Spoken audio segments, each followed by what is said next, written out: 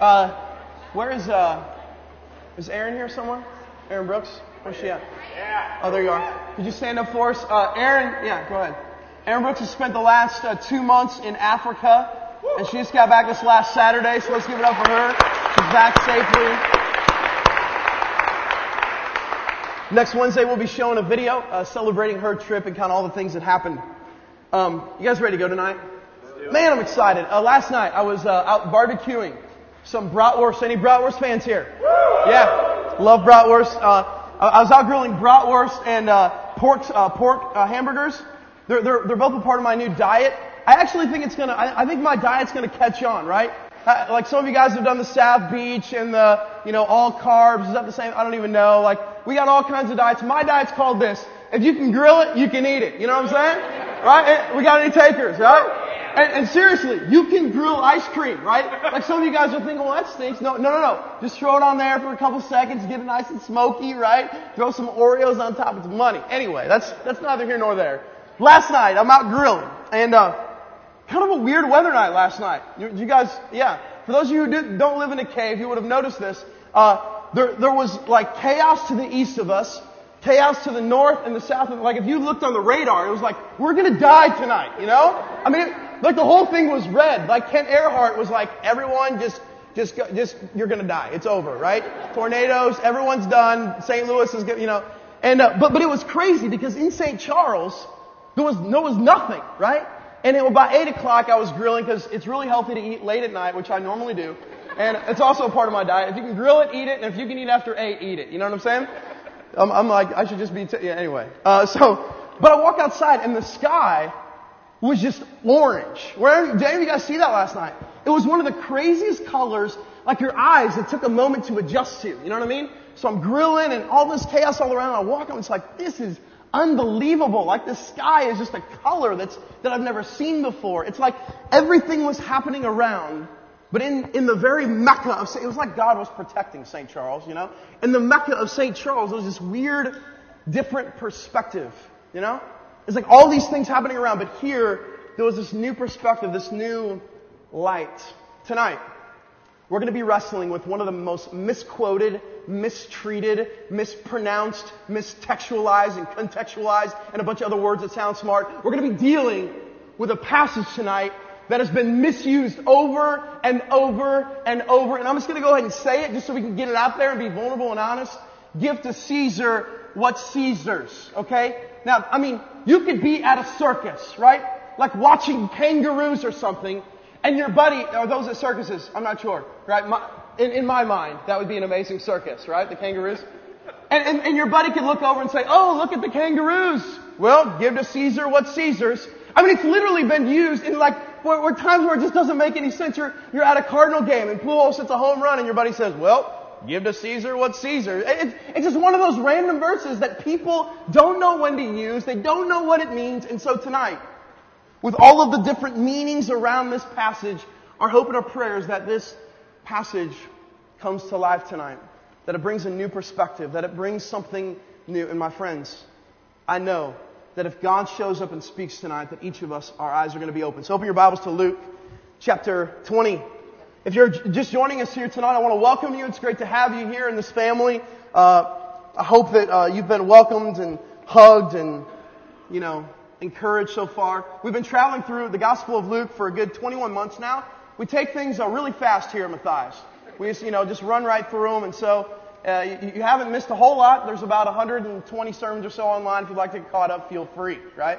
But to understand the place where this passage takes place, we have to understand 3 pieces of the context. Now, first of all, the overall context of this passage is it's in the Gospel of Luke, written by a doctor to a man named Theophilus, who's a Roman official.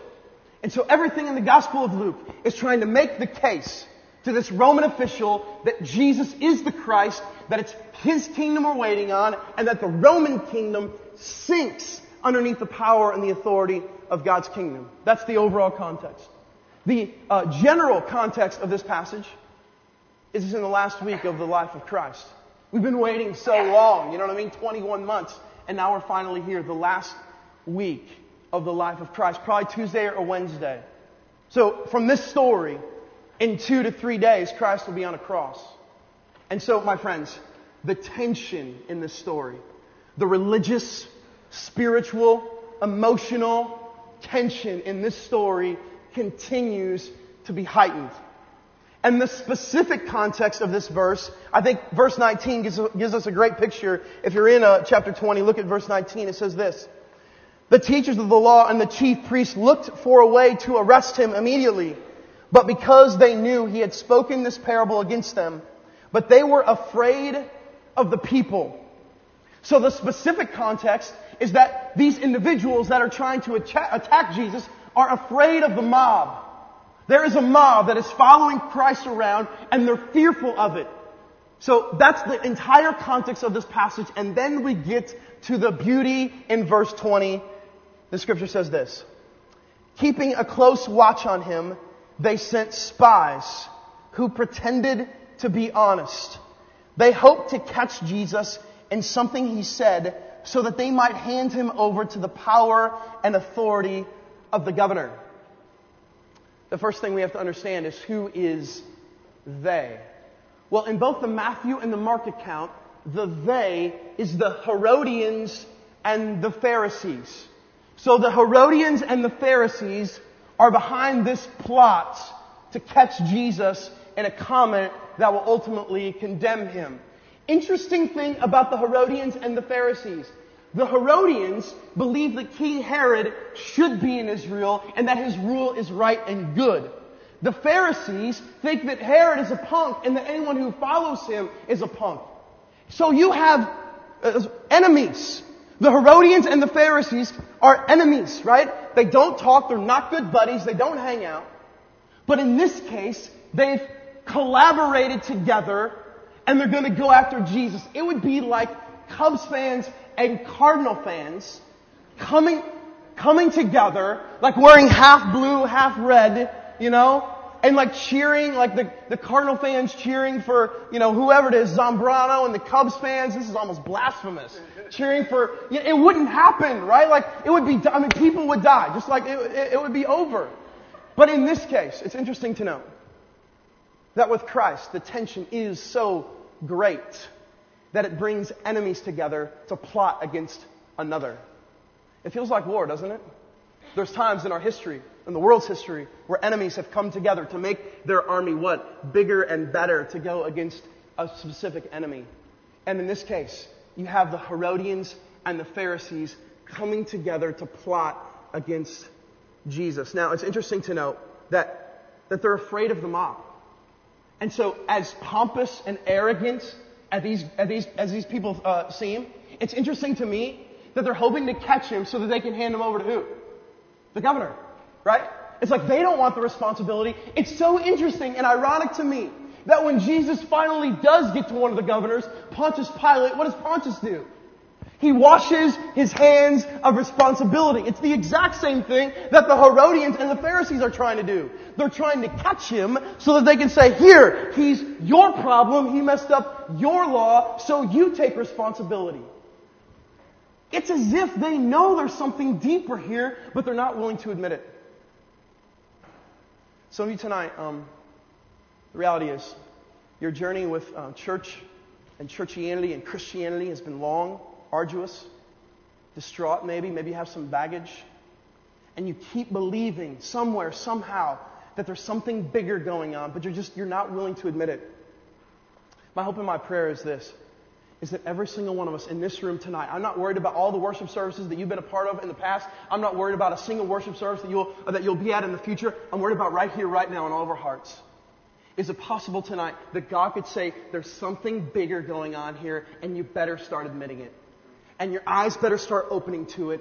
And if not, you will miss the beauty of my plan and miss the beauty of my redemption. So if you're here and you're like, I just came with a friend tonight, and this is weird, right? He's already said death twice. He's pretty loud, and no.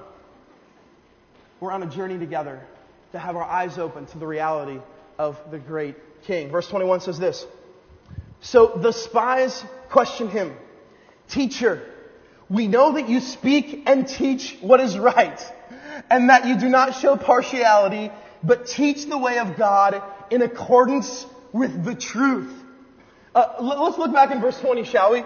They sent spies who pretended to be what? Who pretended to be honest. This comment right here to Jesus is like the biggest fluff, like just arrogant, dishonest possible statement you can make. There's no belief in them about this statement. It's completely and wholeheartedly empty flattery. It means nothing. The words don't mean anything. They don't have any weight. It's like this. Trevor and I are in a weightlifting competition. Trevor Locke, you know him. He's got big biceps, and we've been in this forever. This challenge, like who's the better weightlifter? You know, I'm sure you can tell that I'm a guy who works out often, and you know, my recent bench press is about 600 pounds. But empty flattery is a lot like. Why are you laughing? Like what? You don't believe that? Like what's, you know? Yeah, I'm saying a bunch of fluff right there, right? Yeah. Empty flattery is like, it's like bench pressing a feather, right? Like anyone can do that, you know? I mean, I hope, right? If you can't, like let's pray right now, right? I mean, anyone can put a feather on that bar and just crank it out, right? It's a whole lot different when you put 500 pounds on there. And all of a sudden it becomes extremely difficult. Like it's hard. You can barely do it. I mean, most of us couldn't even do that, right? Empty flattery, anyone can do. But friends, words that have weight and significance and meaning are so much better and weightier. And that's the thing that empty flattery doesn't accomplish. Empty flattery has no weight, no significance. They mean nothing. And we all know when a person has empty words, don't we? We can pick it out. If you and I can pick it out, how much greater and better can the one who sees right through us pick it out, my friends? I mean, you know, you're like telling your friend this long story, and then you ask them a question, and they answer completely wrong, you know? You tell them this long 5-minute, you know, story, you really poured out your heart, you're crying, you know? And you're like, so, what do you think? And they're like, I really like pepperoni, you know? I mean, they say something completely random. You're like, are you kidding me? Like, have you been listening? Does that not frustrate anyone else? Well, the thing about empty flattery is that it breaks the heart of communication. I'm going to ask you 3 questions tonight. And I want to ask you the first one right now. The 3 tough questions, the 3 questions that you will struggle with, that you'll think about, I hope, after tonight's over. The first question is this. How much of your worship, life, prayer, song, Bible reading is plagued with empty flattery? How much of your words, the songs that you sing, the words that you say to each other about Christ is plagued with empty flattery? Let me give you some examples of why this is dangerous. I was, some of you guys will remember the story. I had this young girlfriend that I really loved. Her name was Amy Bursler. We met when we were 7. She was awesome. She lived across the street from me. And you remember those, like the first romance that you ever had, right? Like I wrote her poems that were a few words long. It was awesome. I remember being 7 years old. Like I was always the crazy kid, you know. I remember being 7 years old, knocking on her door, and her dad was a doctor. And I was like, hey, Dr. Bursler, is it cool if I date your daughter? And I remember him looking at me like, you know, he like bends down, right? Like to the eye level. And he's like, Mark, don't get me wrong here, but aren't you 7 years? You know, I'm like, hey, bro, you gotta do what you gotta do. You know what I'm saying? You gotta do what you gotta do, bro. Anyway, so every night, here's what would happen. I was growing up and Amy Bursler. And I would go out at night, and any single time that I would see her light flit, or her light turn on her bedroom, I would go out, and I had this basketball hoop on my court there, or in our driveway, and I would go out and I would shoot hoops. Because I would see her little fingers peering through the windows like checking me out, you know? Literally for 5 years I did this, right? I'd be like waiting, I'd be eating dinner, whenever that light turned on, I was like, yeah, buddy, you know? So I would put on my gym shorts, you know, the old school kangaroos, and I would go out, and I would just shoot hoops, man, over and over and over. Well, what I was doing, in essence, and this is a strange way to do it, but I was teaching myself how to shoot a basketball. I was training myself. So when we finally moved from the great town of Waverly, Iowa, like, it was weird. I was like, oh my goodness, I'm not too bad at shooting a basketball. And it was all because I was trained by this, you know, this Pavlov dog's light thing with Amy Bursler, you know? in that same town, similarly, I was in third grade. My parents did a marvelous thing. There was an experimental class that had come to our elementary school. That kind of sounds scary, doesn't it?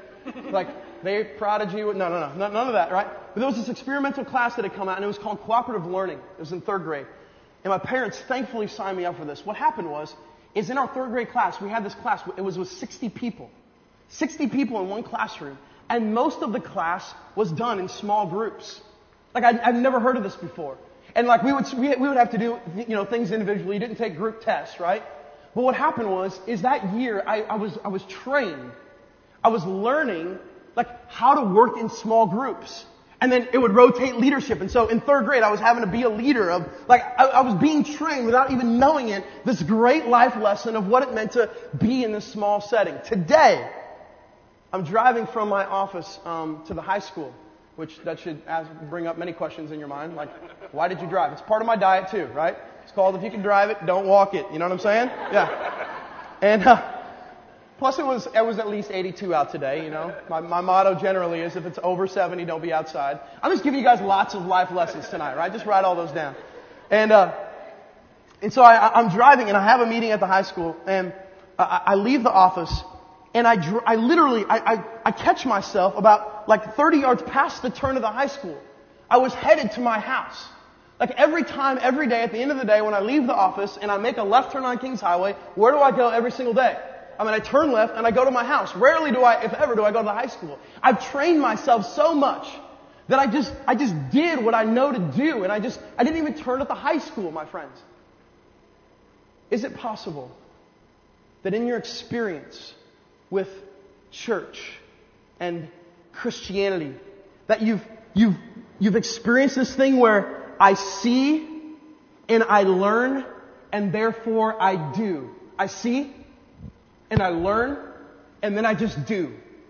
I just do it because I see it and I take it in and I learn it and then I just do what everyone else is doing. Different from I'm changed and I experience and then I am. You see the difference? You see, I fear that much of our empty flattery, my friends, is the cause of the Christian training that has taught each and every one of us to come in and to say the proper word at the proper time without ever really digging into our heart and saying, what does it mean that your light will never fade?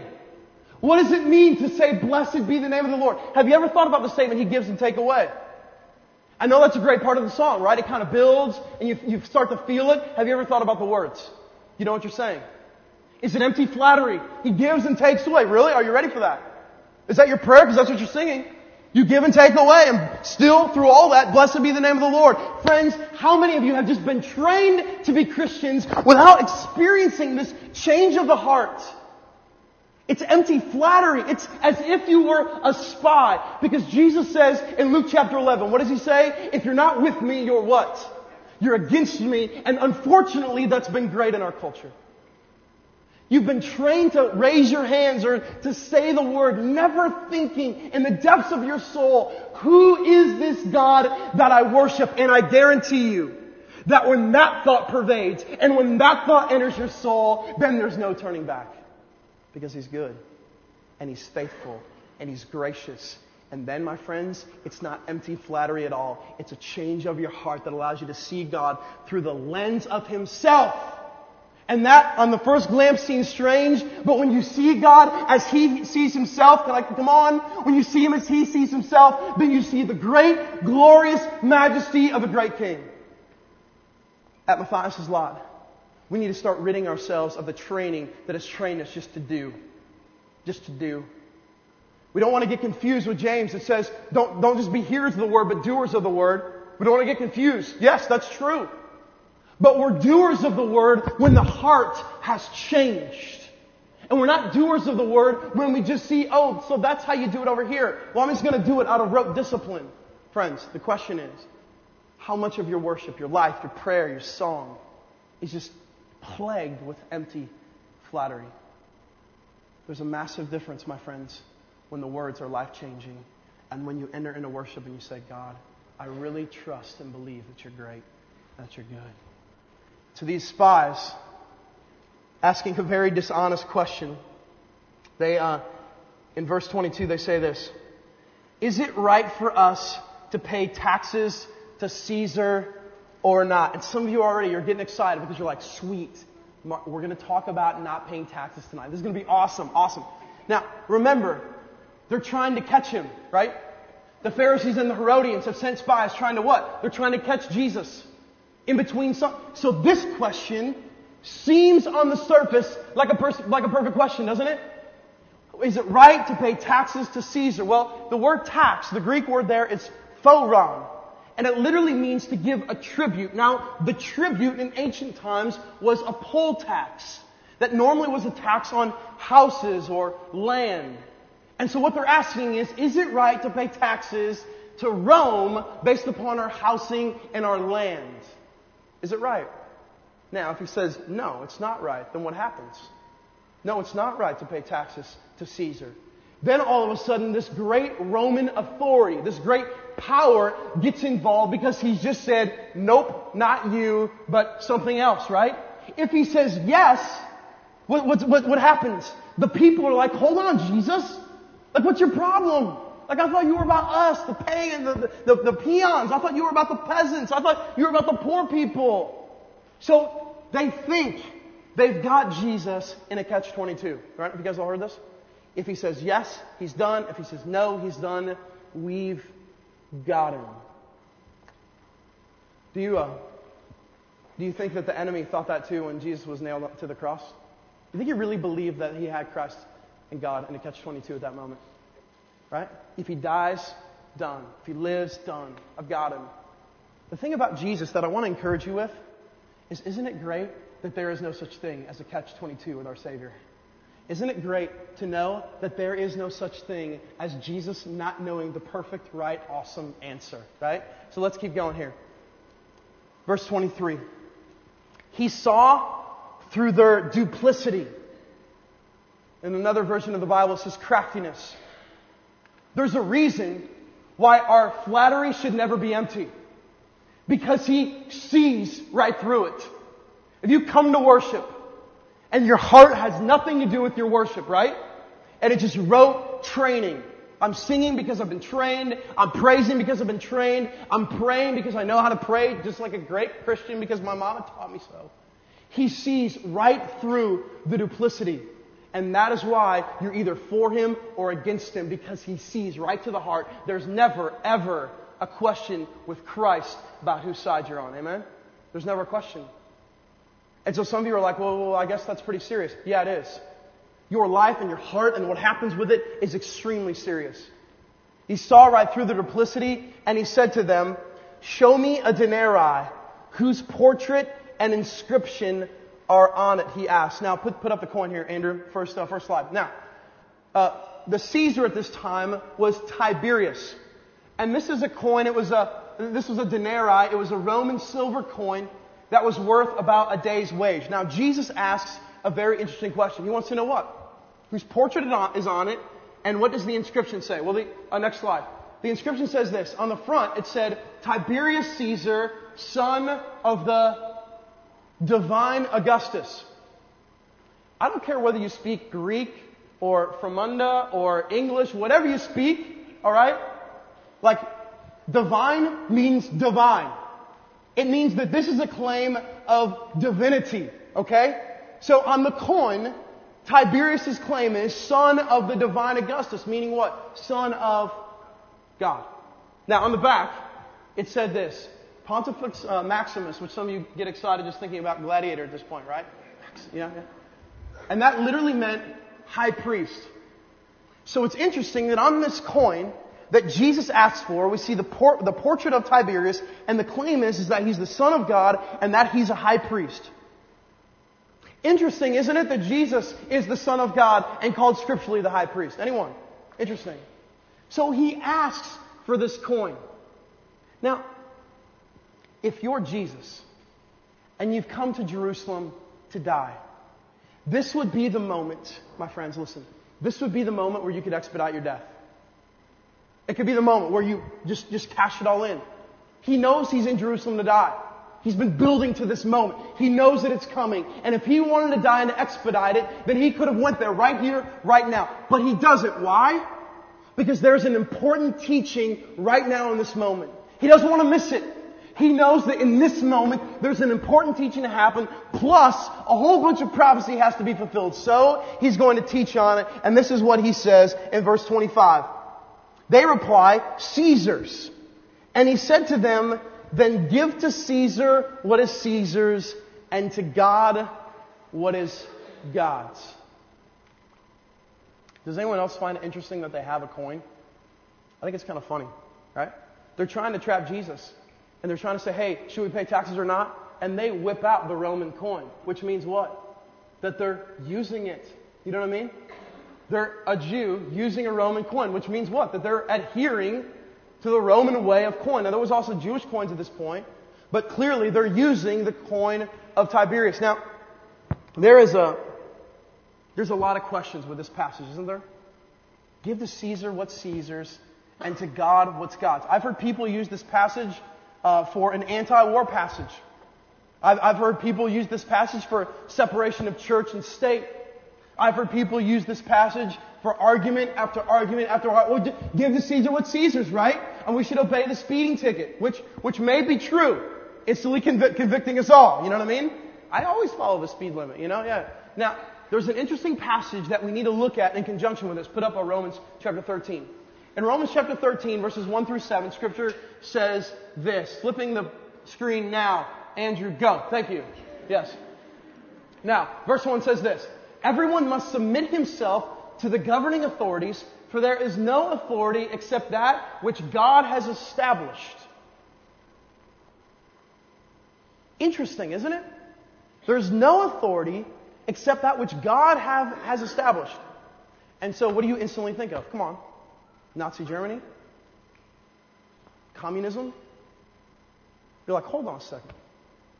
The problem is, when we begin to dive into these questions, ultimately what are we talking about? We're talking about the sovereignty of God, period. We're diving in to the will and the allowance of God. Some may say, how could God ever allow Nazi Germany? And you and I are wrong when we begin to try to dive into that question. But we're right when we say we don't know. But God has a plan to bring himself glory. And I don't understand a tsunami or 9/11 or Nazi Germany, but I do understand this, that God is about his glory. And he says here that no authority has been created except that which God has established. You guys will remember a little conversation between Jesus and Pontius Pilate. You guys remember the conversation? He says, hey, like, what's your whole kingdom about? Like, how do we interact here? And what does Jesus tell Pontius? My kingdom is not of this world. And your kingdom, you're only given power because it's been allowed to you. You are a pawn, Pontius, that is fulfilling the great sovereign plan of God. And we see this great image of Pontius being used by God to accomplish the death of a Savior. And now, all of a sudden, our mind starts to expand about the fact that God is in control over everything. And so you and I don't have to sit around and question. We don't have to sit around in our closets and wonder, God, like, why would you ever do that? I'm not sure, but to the glory of yourself. Why was Satan kept alive? For the glory of himself, so he could step on the head of the serpent and say, I do reign. Verse 2 says this.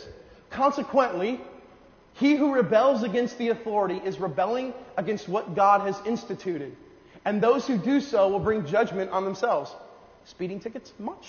You know? Yeah. Like this flat out says, any of you guys ever stolen an MP3 before? Have you ever heard of an MP3? Right? An iPod, the songs that go on there, you know? There are certain laws of the land that the Scripture is clear about that were to, verse 3, for rulers hold no terror for those who do right, but for those who do wrong. Do you want to be free from fear of the one in authority? Then do what is right, and he will commend you. Next slide. This passage continues on. For he is God's servant to do you good. Which poses the next question, right? What about when governments do you bad? What about when governments go wrong? What about when governments don't do what God's will is? But if you do wrong, be afraid, For he does not bear the sword for nothing. He's talking about the government here. Does not hold the sword for nothing. There's a lot of weight to this passage. He is God's servant, an agent of wrath to bring punishment on the wrongdoer. Therefore, it is necessary to submit to the authorities, not only because of possible punishment, but also because of conscience. This is also why you pay taxes, for the authorities are God's servant who give their full time to governing. Give everyone what you owe him. If you owe taxes, pay taxes. If revenue, then revenue. If respect, If honor, then honor. A lot of weight here to this passage, amen? Like there's a lot of questions going on in your mind. So what does this mean? Like, what ultimately is he saying when he says, give to Caesar what's Caesar's? What does ultimately 1 Peter chapter 2, verse 13 talk about when it says submit to the authorities in the land? What he's saying in this passage is if we don't submit, that it's going to be utter chaos. And that he, God, has set up governments.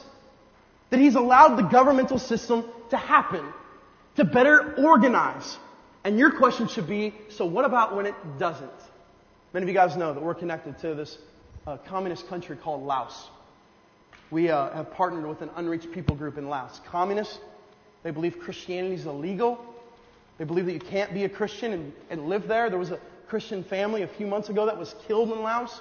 Many of you guys know that 2 years ago we traveled to Laos and we got to the border with Bibles in our bag, and what do? We broke the law. We crossed the line of this communist country, Laos, with Bibles in our bag, breaking the law of Laos. Completely throwing the law out of the window, and in doing so, putting ourselves on the chopping block for potential harm. So the question at this point is, was that wrong or right? The question you should be thinking of, hold on a second, so what does that mean? Does that mean we don't do that? Well, look back into Luke. Jesus says this, give to Caesar what is Caesar's, and God what is God's. You see, anytime I've ever heard this passage quoted, which part did they quote? Give to Caesar what's Caesar's. Well, hey, I got to speak. We'll give to Caesar what's Caesar's. We got to pay tax. We'll give to Caesar what's Caesar's. No one ever finishes the verse. Give to Caesar what's Caesar's, and give to God what is God's. That means that Romans 13 and Luke 20 and 1 Peter 2 all say that we're to submit to the authorities of the land, except when that authority goes against the sovereign plan of God. Give to Caesar what is Caesar's, and give to God what is God's. And when these two things collide, like Revelation talks about that they will, have you guys ever studied Revelation and done any research about the mark of the beast? That's a governmental issued mark. And so when those two things do not coexist, and your government is asking you to do things that go against the powerful Word of God, then guess what you do? You stand in opposition with the Word as your guide and no law of man. Are you with me? Now that is where it gets difficult. And that is where we see rebellion. That's where we see groups of people all throughout history going up against government and going up and sometimes into bloody battles. And there's a lot of questions there, and we're not going to answer every single one of them tonight. But what we are going to say is that Jesus makes it clear that we're to give to Caesar what's Caesar's. Put that coin back up. Coin, go. Slow on the trigger tonight, Andrew. Minus 10 points for you. Okay. Now, you see this? Whose inscription is it on it? Whose inscription? Tiberius. So, what Jesus is saying is, it's a coin. Give it to him. It has no worth. In the scheme of things, this is a day's wage on the earth, which will fall away. So you know what? Give that to Caesar. Give that piece of coin to that pompous Caesar, and everyone will be happy. And then he says, and give to me what's mine. Scripture says that we're sealed with the Holy Spirit. Scripture says that we're literally inscripted by the mark of Christ. That He does a work in us so much so that we're changed and different is it possible that this same question that he asks of these five, hey, give me a coin, is it possible that that same question will be asked when we meet our Father? Hey, whose inscription is on it? The blood of Christ, the Son of God, the High Priest. Give to Caesar what's Caesar's because it will fall away. And give to God what's God's because it is eternal and about a different and bigger and better kingdom. Now, my second question for the night is this. Whose rule and reign are you better at following? Caesar's or God's? Let me explain what I mean. Some of you guys are amazing workers. You're amazing. Go to work every day. You're a hard worker. 40 hours a week. Some of you guys, amazing college students. Some of you not so much, but some of you, amazing college students. You study. You do homework, you know. You look on YouTube for research, you know. I mean, you spend a lot of time studying. That same husband who feels like he's giving to Caesar what's Caesar's, working in a land that calls him to work. Why? Because that's in America how you make money. So in a sense, it's giving to Caesar what I have to work to make money. Yeah, it goes back to my curse in Genesis, but that's part of the plan. And then you come home. And then you short your wife. You short your kids. You watch TV all night and wait on them to give you whatever you need and whatever is at your beck and call. That is not giving to Caesar what's Caesar's and God what's God's. That's doing a really good job at pleasing the things of this flesh so that you can grow your resources, so that you can live in a nice house and make sure that your wife is happy. But then you come home and you lazily lead your wife and you don't spend any time just loving on your kids. And fellas, I'm talking about it consistently. Because it feels great to have that one day out of the week, doesn't it? Where you feel like you just did a good job. Man, today, just work was great, and so I came home and I made my wife dinner and I brought her, a flower, even though I picked it off the side of the road. She still thinks it's cool, And I came and I hugged my little girl and I spent some time with her. Let me tell you this. Scripture is clear about what we're to give to Him and what we're to give to our wife and what we're to give to our kids and what we're to give to the relationships that surround us all day long. Scripture is clear that we are constantly to be self-sacrificing. Some of you are doing an amazing job at studying, school. Doing a great job at giving us. Some of you pay your taxes on time, right? Some of you even do them, on online. You're so savvy with the internet that you get online and you pay your taxes. But then when it comes to the things of the Scripture, you're like, well, I give to Caesar what's Caesar's. Isn't that great? Friends, who is ruling and reigning in your life? Can I just ask you, is it America? Honestly. Is it America? A culture that has tried to plague and just grip Christianity in its hands.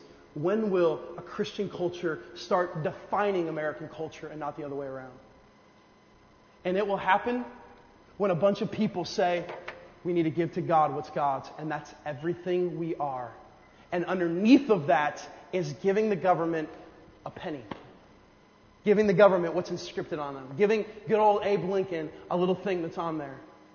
There's a lot of questions of give to Caesar what's Caesar and give to God what's God. But the overarching answer in the Scripture is that His sovereign plan, His sovereign rule is the thing that needs to pervade our life always. So, the question is, what is ruling and reigning in your life? America? Or a God who says, give me everything. Not because that's what you owe me, but because that's what I'm deserved. Amen? Now, this interaction isn't over. Now look at this. In verse 26. They were unable to trap Him in what He had said there in public. And astonished by His answer, they became what? They became silent. Jesus always has the answers, my friends.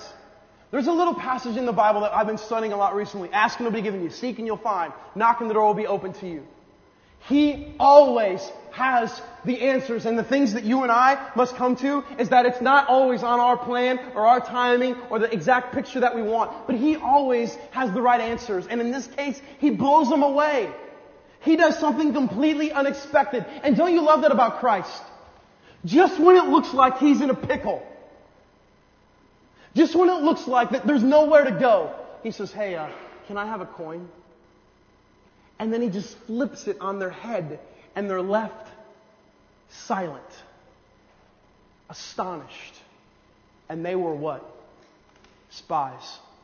Church, I don't think we're left silent and astonished enough. Spies against Christ were left silent and astonished. And I don't feel like that we're left silent and astonished enough. We've got a lot to say. We've got a lot to communicate.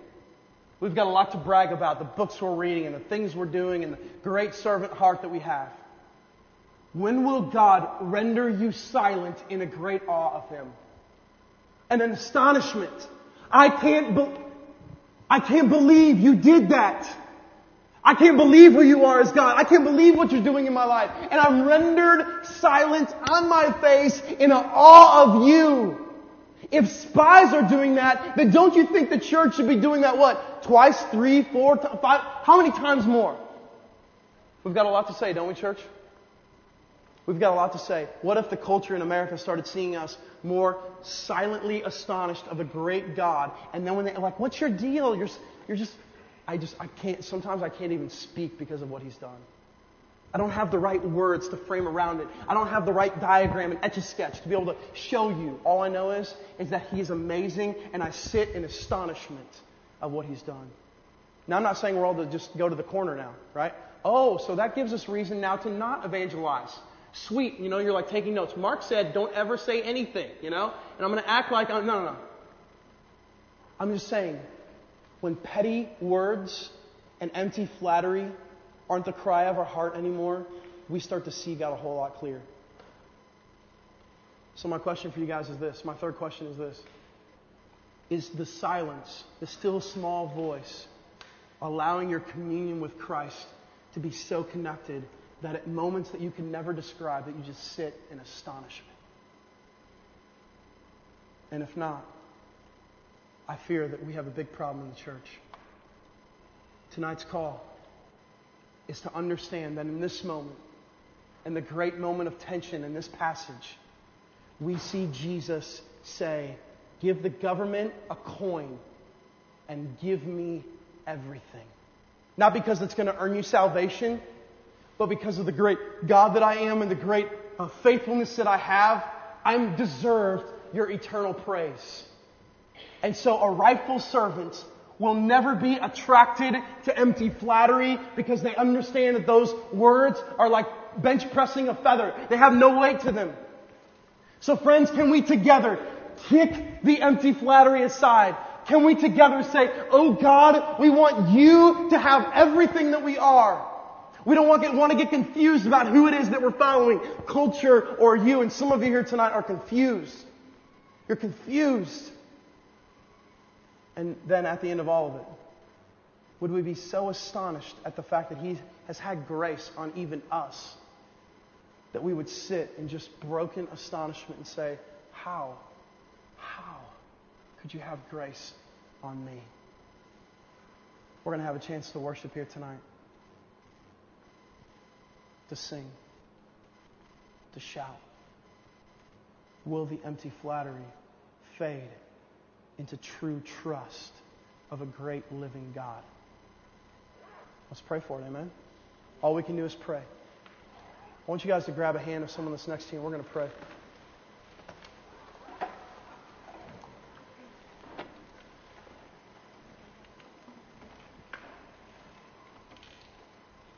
Father,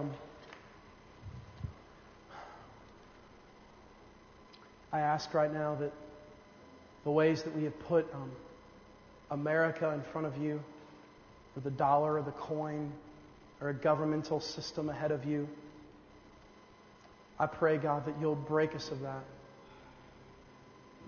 I pray, God, that you'll help us to understand that there will be times when our government will go against your Scripture, and in those times that we have a bigger call to stand for, and that's your name. And I pray, God, that you'll give us strength to do that.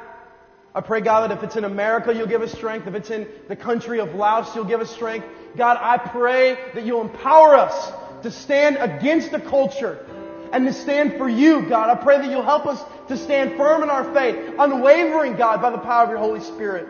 I pray, God, that the fear will subside. I pray, Father, that no longer will we stand in judgment of a culture, but rather worry about the judgment that comes from You. And Father, I pray right now that You'll increase our faith, that the words that we sing, the Bible that we read, the prayer that we pray, that none of it any longer will just be empty words that have no weight. I pray that You'll break us of the training that's been bad for us, and that You'll renew the idea that You've changed our hearts, You've called us back to You, and You've called us to go and to show our light to the world. God, please forgive us for our empty flattery.